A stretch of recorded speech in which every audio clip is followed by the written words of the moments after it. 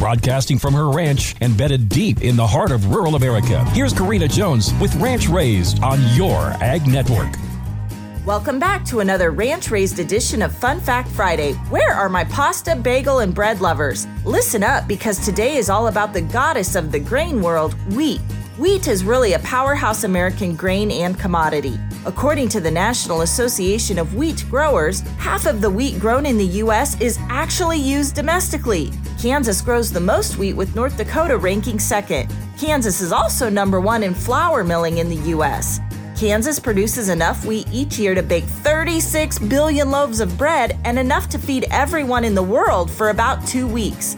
An acre of Kansas wheat produces enough bread to feed nearly 9,000 people for 1 day. So what do you get out of a bushel of wheat? Well, you can get 42 1.5-pound commercial loaves of white bread, or about 45 boxes of wheat flake cereal, or 42 pounds of pasta, which is 210 servings of spaghetti. The U.S. ranks 4th globally in per capita consumption of wheat.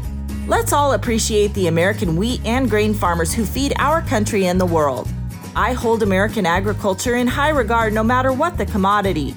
If we can't feed our own country and become dependent on others to feed us, well, I think you all know where that will lead us. See you right back here on Monday for more Ranch Raised.